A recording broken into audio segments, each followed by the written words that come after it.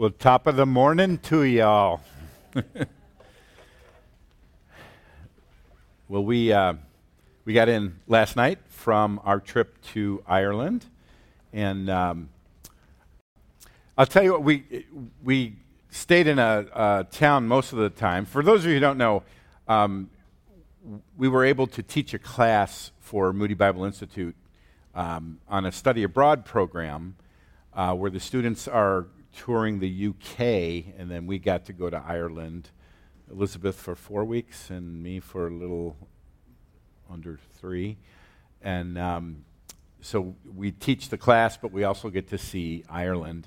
And then we get involved in the local church, and I'll tell you this, we have nothing on the Irish for starting late, because they start church, nobody's there. And then it just slowly fills up, and by sermon time, there's a full room of people. But they're very laid-back people. In the bulletin, if it's supposed to start at 10, it's like 10-ish. They'll put 10-ish, because they're drinking their tea, and they need to take their time. But I'm glad to be back in America. So in addition to going to Ireland, we were able to go on a whirlwind tour of Germany with 2 Moody professors who are students of the Reformation and World War II. Okay? In fact, not a great picture. Here's Dr. Quiggle. He is really the foremost expert on D.L. Moody. He's a historian and expert on D.L. Moody. This is Mike McDuffie, Dr. McDuffie, and his expertise is theology of the contemporary church. So, well, okay, now, does anybody know where they are sitting here? That's Luther's house. That's not the Wittenberg door, okay? That's the house the door to his home. And Katie Luther, who used to be a nun, but then Martin married this nun, Katie, they lived here. They had children. They had students. It's an old monastery. And she had these little benches built, and that's where she and Martin would talk in the evening. Okay? So it was very appropriate for these two to sit here. And there we are in Wittenberg at a restaurant called the Wittenberger. Yeah, and it was like the best hamburger you could possibly eat. Now, so we got signed up to teach this class in Ireland, and Dr. Quiggle just says, how would you like to do a tour of Germany? We're like, sure. With who? Just us 2 and these 2 experts on Germany. And how it happened, I don't know, but we had a private tour of Nuremberg, Dachau, Wittenberg, Berlin, and learned all the history. And I purposely this time did not prepare a sermon before I left. Usually when I leave, I prepare a sermon, so when I come back, I just was open to, Lord, what would you have me share? And I'm glad I didn't, because I want to share what we learned, okay? Now, I also want to tie it in to 1 Peter. Okay, so Caleb took us through verse 12 of chapter 3. I want to continue and tie this together. So, Peter says, now, who is there to harm you if you are zealous for what is good? Now, that's kind of like in the book of Proverbs. There are general principles. If you're zealous to do good, who's going to harm you? Generally, people who do good are going to be free of harm, but that is not always true. But even if you should suffer for righteousness' sake, you will be blessed. Have no fear of them, nor be troubled. So, general principle, you're good. You do good to people, you're going to get along. But Remember, Jesus said, "Blessed are those who are persecuted, for theirs is the kingdom of heaven." Right? Here, Peter, in essence, is repeating that beatitude. There will be occasions when you are persecuted. Now, let me pause here.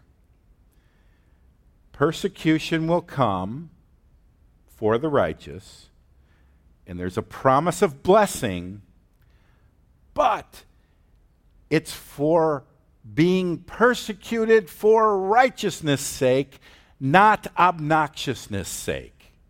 Okay? How many Christians are just painfully obnoxious, overly aggressive, lacking in the fruit of the Spirit? They leave behind them everywhere they go a trail of not only offended unbelievers, but believers. And they look behind them and they go, "Oh, well, there it is. I offended them, they offended me. Blessed are the persecuted." No, let's make sure that if we're persecuted, it's not for obnoxiousness' sake, but it's for righteousness' sake. And the idea here, it has more to do with our behavior than what comes out of our mouth. But now Peter does get into what comes out of our mouth.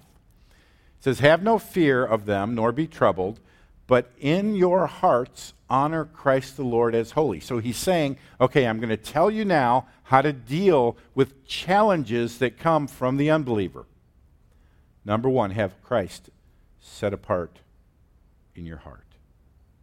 All right, He's your Lord. It's not about you being liked. It's about setting Christ apart. Okay? So, but in your hearts, honor Christ the Lord as holy. Always being prepared to make a defense to anyone who asks you for a reason for the hope that is in you. Now, that word defense, apologia, it's a Greek word from which we get the term apologetics.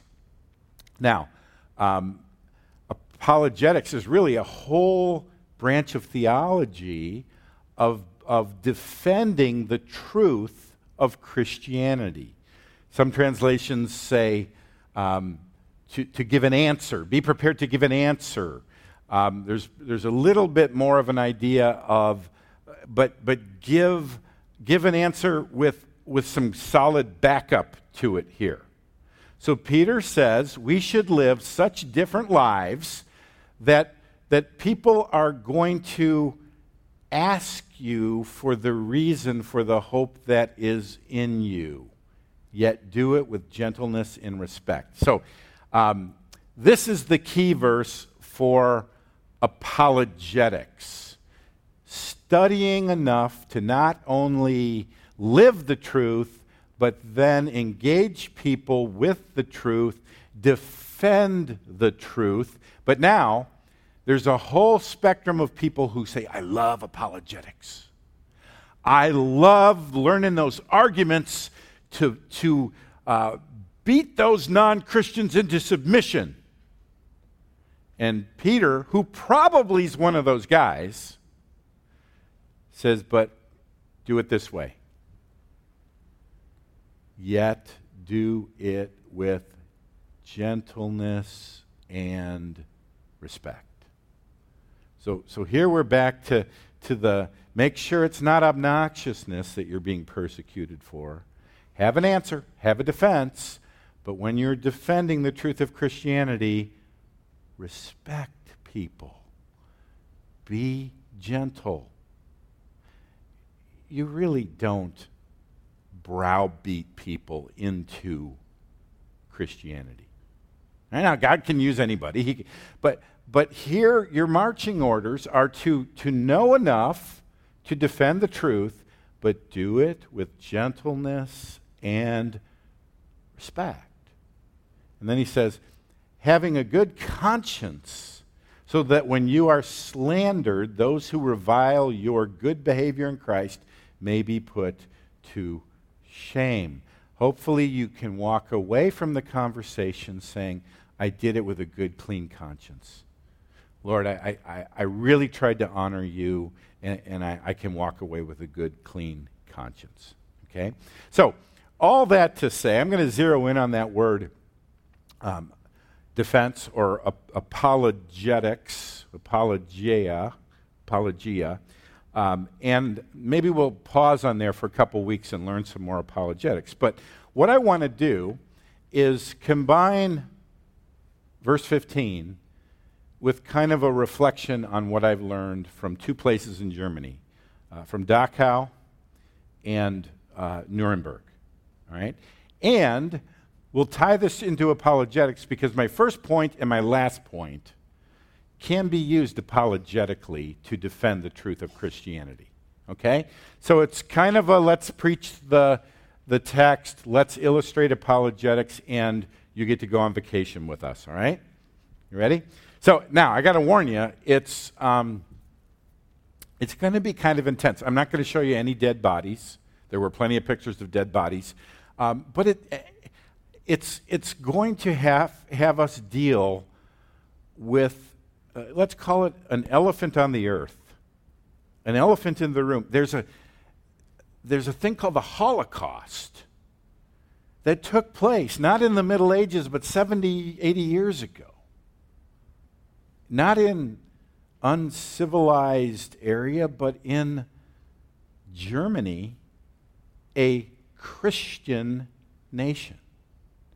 So, what can we learn? Well, let's first go to Dachau, and the last day we were in Germany? We visited Dachau, and what is Dachau? Well, let me read this.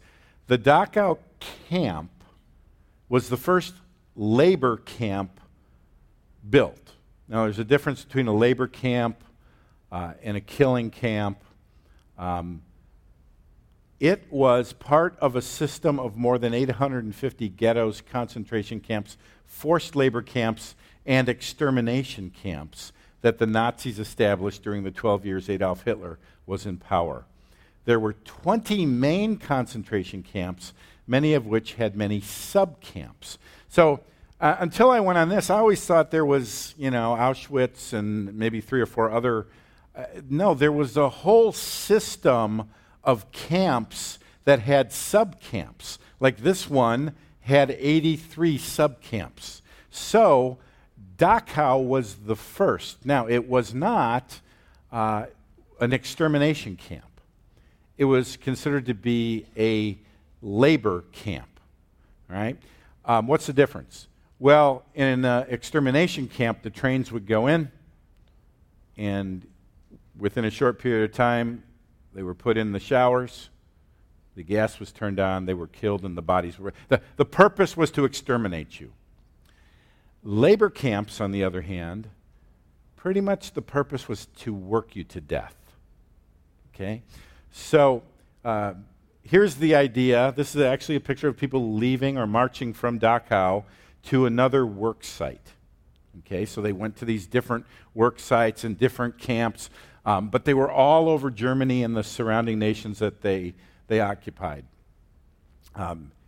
Just a basic picture of the prisoners standing perfectly still.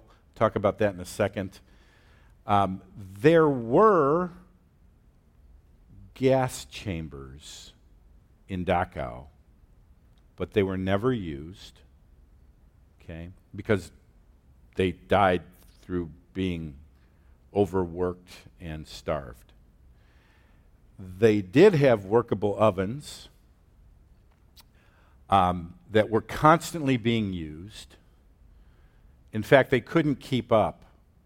So when the Allies freed the prisoners at Dachau, there was a pile of 3,000 dead bodies waiting to be burned. Okay? I didn't see the ovens or the gas chamber, but you did, right?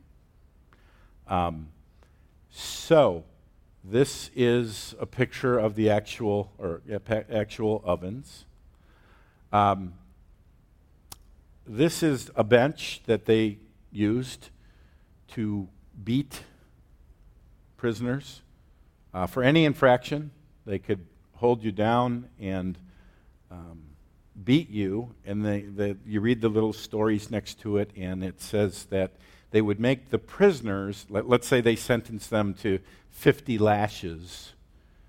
They were to count out loud, and if they mispronounced a number or passed out and forgot the number, they would say, we're going to start again.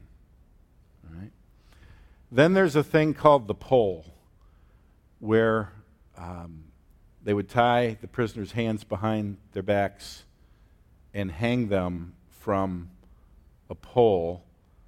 One of the prisoners did this famous drawing of the pole. Of course, the shoulders became dislocated and the ligaments torn, and they would hang you on the pole for an hour if you spilled a drop of coffee on the floor. The purpose was to torture, to kill, to humiliate the prisoners.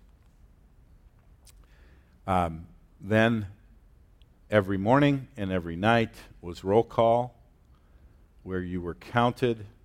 If somebody was missing because they died or tried to escape, they would make the prisoners stand for hours perfectly still. All right? So, what do we learn from Dachau? And this is an apologetic here. Objective evil exists. Okay? Nobody can walk through Dachau without concluding this was evil. Put all the concentration camps together, 6 million Jews, another 5 to 6 million others exterminated and brutally exterminated. So you walk through and you go, this is evil. This is objective evil. But, point 2, now let's just talk about belief in God versus belief that there is no God, atheism. Here's the second point. Without God, there is no objective basis for good or evil. Think about it. There's only two possibilities. Either there's a God who created us, who has standards, or there was an uncaused explosion and atoms formed, and then those atoms formed molecules, and over time they turned into people. If the second is true, there's no morality. There's no objective right or wrong. Now, don't misunderstand, because I've listened to lots of debates between Christians and atheists, and they say, so what you're trying to say is that atheism will always lead to Nazism. No, that is a slippery slope argument. There are plenty of atheists who don't fall into Nazism. Okay? This is also not an accusation that all atheists are this evil.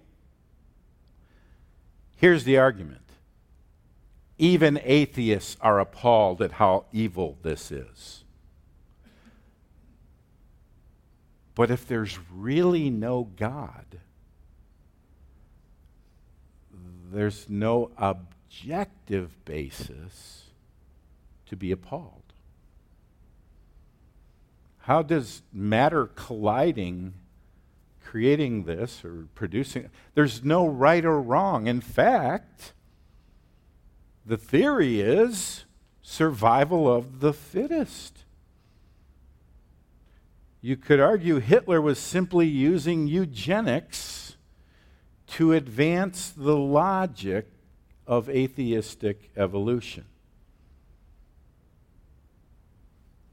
survival of the fittest, get rid of those who are weighing down the advancement of the super race, the genetically inferior. Given the assumptions of atheism and evolution, what's wrong with this? It's just advancing humanity to the next highest form. Now, again, the argument is not that atheists will all be evil.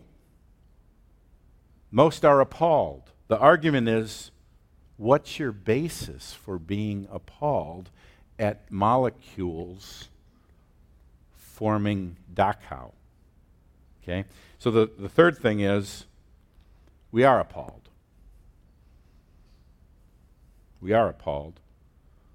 Therefore, and here's the conclusion, the existence of God better explains the reality that we live in and know to be true. Right? The existence of God better explains objective standards by which we are appalled by the evil. But if there's no God, there's no objective standard. We have no basis for being appalled. Now, I know the objection, well, if there's a God, why would he have allowed this to happen? Okay? And we're not even going to get into that. But that's called the problem of evil. The problem of evil itself assumes there is evil, which assumes there must be God who gave us the standard of right and wrong. So let me give you another illustration, same kind of concept. There's different kinds of apologetics. There's evidential apologetics, which is, let me just give you facts. But the problem is the atheist reinterprets those facts according to his worldview. Okay? Then there's what's called presuppositional apologetics, which says, wait a minute, let's examine your foundations upon which you are standing. And this is an argument saying you're standing on a foundation that doesn't allow you to be appalled at evil. The reality we live in is better explained by the existence of God. So Tim Keller, and I don't know if you can see this in the back, but there's a book called Making Sense of God, An Invitation to the Skeptical. It's different than Reason for God. And he talks about neuroscientist Paul Kalanthai, I'm going to just say Kalanthai, I don't know if I'm pronouncing it right, had been an ironclad atheist. His primary charge against Christianity was its failure on empirical grounds. Surely, enlightened reason offered a more coherent cosmos. So, the enlightened scientific materialistic view of the world is a better explanation for the world we live in. Okay? Then he got sick, and he started to evaluate life. What's the purpose of life? Why am I here? Is there really love? What about art? What about beauty? And he started to realize that his worldview of a materialistic world couldn't account for these intangible things. So Keller goes on to write, science can explain love and meaning as chemical responses in your brain that helped your ancestors survive. But if we assert, which virtually everyone does, that love, meaning, and morals do not merely feel real, but actually are so, science cannot support that. So he concluded, and this is the doctor writing, scientific knowledge is inapplicable to the central aspects of human life, including hope, love, beauty, honor, suffering, and virtue. While Castellano realized that there was no scientific proof for the reality of meaning and virtue, things he was sure existed, it made him rethink his whole view of life. If the premise of secularism led to conclusions he knew were not true, namely that love, meaning, and morals are illusions, then it was time to change his premise. Isn't it interesting that atheists who believe there's nothing but the material world can go to a movie about love and be touched? It's just chemicals. It's not real if there is no God. But he came to the realization, no, love is real. Beauty is real. Morals are real. Okay? So he said, I got to change my worldview. He found it no longer unreasonable to believe in God. He came to a belief not only in God, but also in the central values of Christianity: sacrifice, redemption, forgiveness, because I found them so compelling. So do you get the concept here? The concept is we know there's more than just material. There is love, there is beauty, there is right, there is wrong. If you disagree, go to Dachau and take a tour. Those things don't exist if it's just a material world. There must be a God. Okay? So, as horrible as a trip to Dachau is, you can't come out without concluding that's an evil place. Therefore, God. Okay? Let me now talk about a second thing, and I think we're gonna shorten the sermon from 4 points to just 2 points. You like that? Okay. All right. We could just have 1 point and be done. No, we're going one more, okay? So, Martin Niemöller. Most Christians are familiar with Dietrich Bonhoeffer. How many of you know who Dietrich Bonhoeffer is? Okay. So, Bonhoeffer was a German pastor who was imprisoned and executed for resisting the Third Reich. Okay? Eric Metaxas wrote the most recent biography on Bonhoeffer. And interesting, Metaxas also wrote a new book on Luther. So he's a German guy too. By the way, he's speaking at Judson College pretty soon for free. So if you guys want to go to that, I would like to go hear Metaxas speak. Okay? But you can't read about Bonhoeffer without reading about his friend Martin Niemöller. Okay? Now, Martin Niemöller was a Lutheran pastor who, and by the way, he was a soldier in World War I. Then he became a pastor. And when Hitler started to rise in 1933, Niemöller was excited about Hitler. Okay?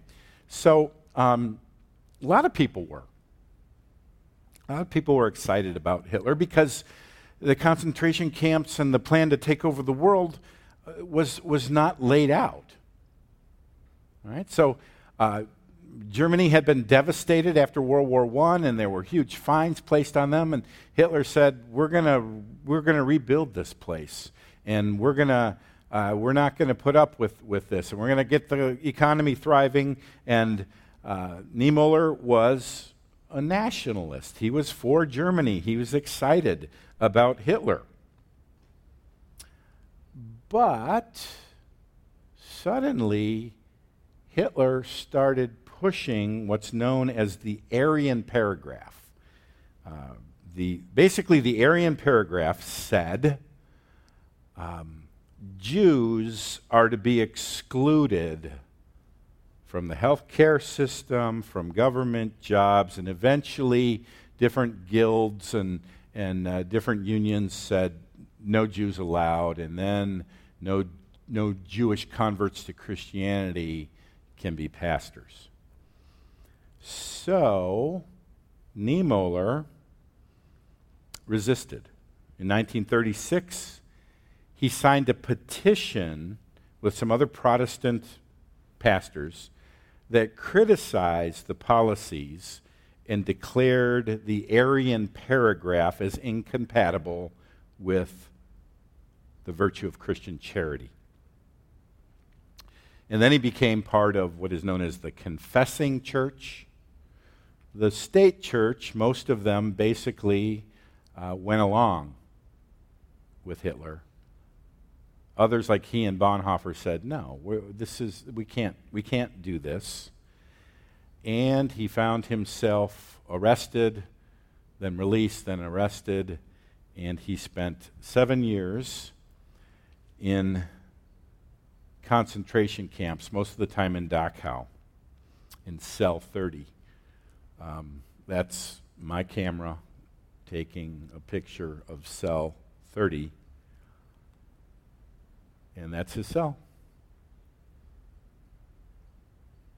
Now, the pastors lived in horrible conditions, but they were treated better than most of the other soldiers. So he survived. His friend Dietrich Bonhoeffer, on the other hand, was killed. So when Niemöller gets released, he writes a poem. And he's most famous for this poem. "First they came for the socialists, and I did not speak out because I was not a socialist. Then they came for the trade unionists, and I did not speak out because I was not a trade unionist. Then they came for the Jews, and I did not speak out because I was not a Jew. Then they came for me, and there was no one left to speak for me." So, now this is difficult because the last sermon I preached here, I preached on 1 Peter 2:17, which says, "Honor everyone, love the brotherhood, fear God, honor the emperor." And some people might say, well, what is it? Is it honor the emperor or speak out? And my answer to that is, why are those mutually exclusive? Honor the emperor doesn't mean go along with everything and shut your mouth and fall in line and march. Okay? And speaking out doesn't mean you dishonor people. I think it has far more to do with how you say things than anything else. King Solomon writes in Ecclesiastes, "For everything there is a season and a time for every matter under heaven, a time to keep silence and a time to speak." And we need the wisdom from God to know when that time is and when that time isn't. Okay? But related to this, Erwin Lutzer, former pastor of Moody Memorial Church, wrote a book called Hitler's Cross. And in it, Lutzer interviews a German Christian who lived during the time of the Holocaust. And let me close with this.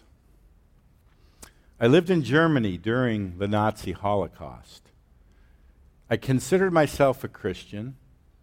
We heard stories of what was happening to the Jews, but we tried to distance ourselves from it. Because what could we do to stop it? A railroad track ran behind our small church, and each Sunday morning we could hear the whistle in the distance, and then the wheels coming over the tracks. We became disturbed when we heard the cries coming from the train as it passed by. We realized that it was carrying Jews like cattle in cars. Week after week, the whistle would blow. We dreaded to hear the sound of those wheels because we knew that we would hear the cries of the Jews en route to a death camp. Their screams tormented us. We knew the time the train was coming, and when we heard the whistle blow, we began singing hymns. By the time the train came past our church, we were singing at the top of our voices. If we heard the screams, we sang more loudly, and soon we heard them no more. And then the eyewitness shared with Pastor Lutzer, although years have passed, I still hear the train whistle in my sleep. God forgive me, forgive all of us who have called ourselves Christians and yet did nothing to intervene. Honor everyone, love the brotherhood, fear God, honor the emperor, and there's a time for everything. Time to be silent, and a time to speak. All right, let's pray.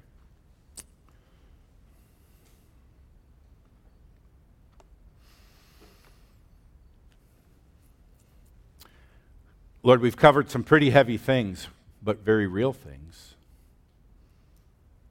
And we've seen the reality of what just a belief in you or a rejection of you can lead to. And Lord, I pray that you would give each one of us the wisdom to know when to speak, how to speak, what to speak, with whom to speak, when to be silent, when to speak.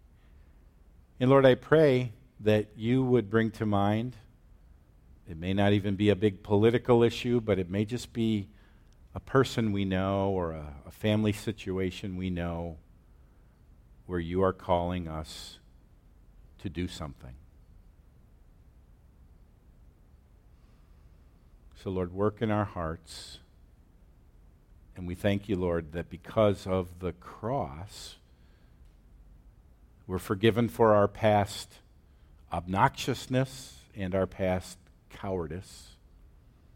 And because of the cross, we do not need to fear death. And because of the cross, Lord, we have a message to share with others. And may we do it in a way that honors and glorifies you. We pray it in Jesus' name. Amen.